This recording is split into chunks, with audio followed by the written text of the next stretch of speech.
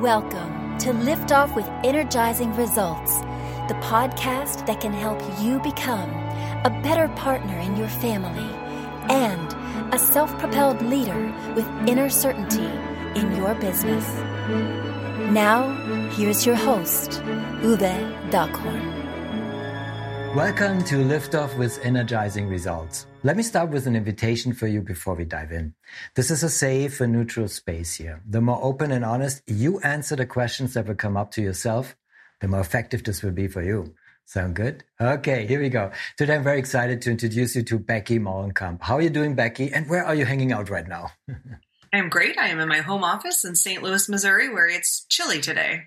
Ooh, I can feel that. Wonderful. Becky Molenkamp is a certified life coach who helps people unpack patriarchal conditioning so they can redefine success on their own terms. I think your true calling to smash patriarchy, I had just problems with that word, patriarchy, here we go, by helping women, femmes, and themselves discover their inherent worth and power. I think it's remarkable and very inspiring. So I'm very thankful that I can talk to you today, Becky. Thanks for having me. I'm excited to chat and tell you more about what I do. Yes, I can't wait to get into it. Shall we dive in? Yeah, let's do it.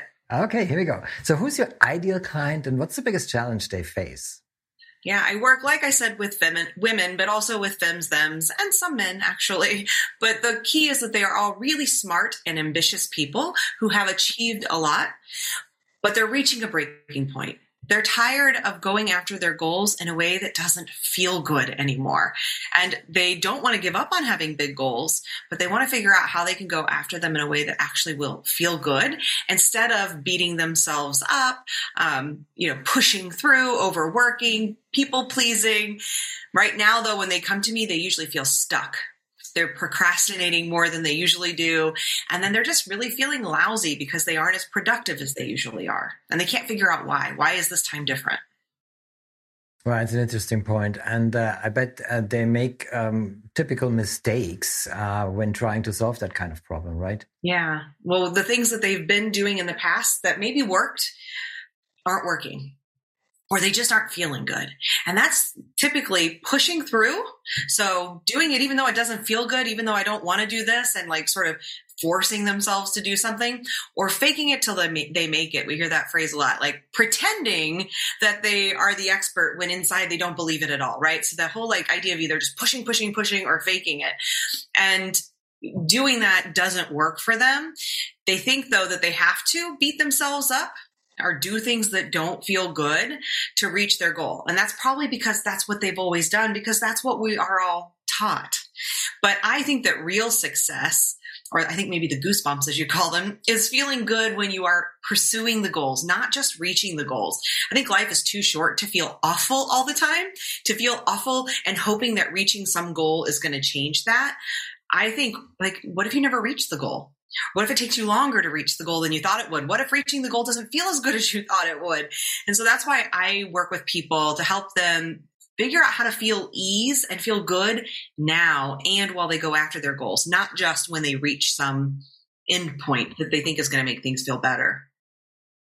Yeah, it's important to point out that it really comes back to you and your internals, right? So to speak, it's not some imaginary thing outside of yourself. So it really starts with you. Wouldn't you agree?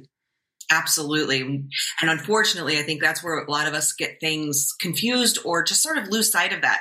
We start to think that the things outside of us will solve what's going on inside. And the truth is it's the opposite of that. If we can solve what's going on inside, then what's outside can't harm us. We can't let it won't affect us in the way it has. And therefore, we gain the confidence within ourselves so we can express it to the outside world. So if I understand you correctly, yeah. Exactly. Wonderful. So before I ask Becky what is one valuable free action that our audience can easily implement, let me quickly say something to our audience here. So if you're enjoying the show so far, please rate and recommend us to someone you think could benefit from the show. Thank you in advance for spreading the word. So Becky, what is one valuable free action that our audience can implement that will help with that issue? Yeah, I was trying to think like what's the one easy thing I can talk about. And so I think the good starting point is get clear about your why. What's the deeper meaning behind your goal? So whatever it is you're going after, whether it's a big goal or just even a small task, figuring out what's the why. And I promise it's not as obvious as you may think it is, because everything, even like cleaning your house or paying your bills, is usually typically connected to a deeper why. And if it's not, then that's a good place to drop the goal. But it's usually tied to something really important, like making your children feel safe or creating a life that feels good, right? Having fun, letting people know that you love them. So if you can connect whatever task or goal you're trying to do to that deeper why, it can help it shift from feeling like this chore, this I have to do it sort of thing, to a desire, a deep desire, I want to do this, and can get you more motivated about doing it. And so I always work with people using the 7 levels of why. If you may have heard of it, it's a pretty common tool, but it's just asking yourself, why is this important to me 7 times? And it can feel a little silly by the time you get to 5, but usually by the time you get to 7, you unearth that deep why, the one that is not so obvious and not the sort of superficial reason that we try to force ourselves to get motivated about. It's that deep why. And you can go to 7levelsdeep.com. It's not my website, but it's a really simple site where you just type in what do you want to do? And it just asks you why 7 times. And I find that to be really helpful for people when they can make that connection. Wonderful. This is an excellent resource that you just mentioned. Thank you for sharing. And, you're speaking to the host of Lift Off with energizing results. So this is, where all the why is rooted in, coming, to you by expressing it and being aligned with your why. And I love the way you approach this, kind of like, really in the daily chores and whatever you do, try to find what's beneath that, because that becomes the motivator for you, instead of just being there, I have to do that, as you just said. And so this is a really good exercise. So listen up, folks. This is excellent advice here from Becky. Thank you for sharing. Wonderful. Yeah, thank you. I think it's always really helpful for people. Yeah, it does. So what is one valuable free resource that you can direct people to that might help with that issue, maybe also in a broader sense? Yeah, I have a workbook that's called Get Stuff. I use an expletive, but Get Stuff Done, that people can download for free. That really is an invitation to help you begin to explore the ideas, the beliefs that you have around productivity and procrastination. These are ideas that can get a bit skewed when in the world we live in that tells us productivity has to look one way and that procrastination has to mean lazy, right? Or that we're failing. And I really want to invite people to just begin to unpack some of that conditioning that we've all received about what it means to be productive, how productivity has to look, right? How productivity should feel. And begin to redefine that stuff for yourselves, to take some ownership in it and figure out what feels good. This is sort of that process of beginning to think, how does it feel good to take action? And that might mean for you that it doesn't look like working 40, 50, 60 hours a week, right? Or never taking a break, or that resting means procrastination. Maybe you just need to rest. So this workbook's all about helping you sort of begin to unpack those concepts and come up with some new definitions for yourself that feel good. So you can get it at BeckyMollenkamp.com/procrastination. Thank you for sharing. Of course, we put the link in the show description, so you can navigate, through procrastination to find what is really important, right, Becky? Yes. Wonderful. So what's the one question I should have asked you that would be of great value to our audience? Well, I hope it's I don't know if it's of great value, but hopefully it helps at least help people understand a little bit more about me and where I'm coming from, which is what makes my approach different than the million other life coaches out there. There are a lot of life coaches. And what I like to think sets me apart is that my work is all about self-compassion. There is a lot of blame and shame that happens in coaching, which is really unfortunate, making people feel like that their problems are because there's something wrong with them, right? No exploration of the systems and structures around them that may have created these thoughts and feelings inside of them.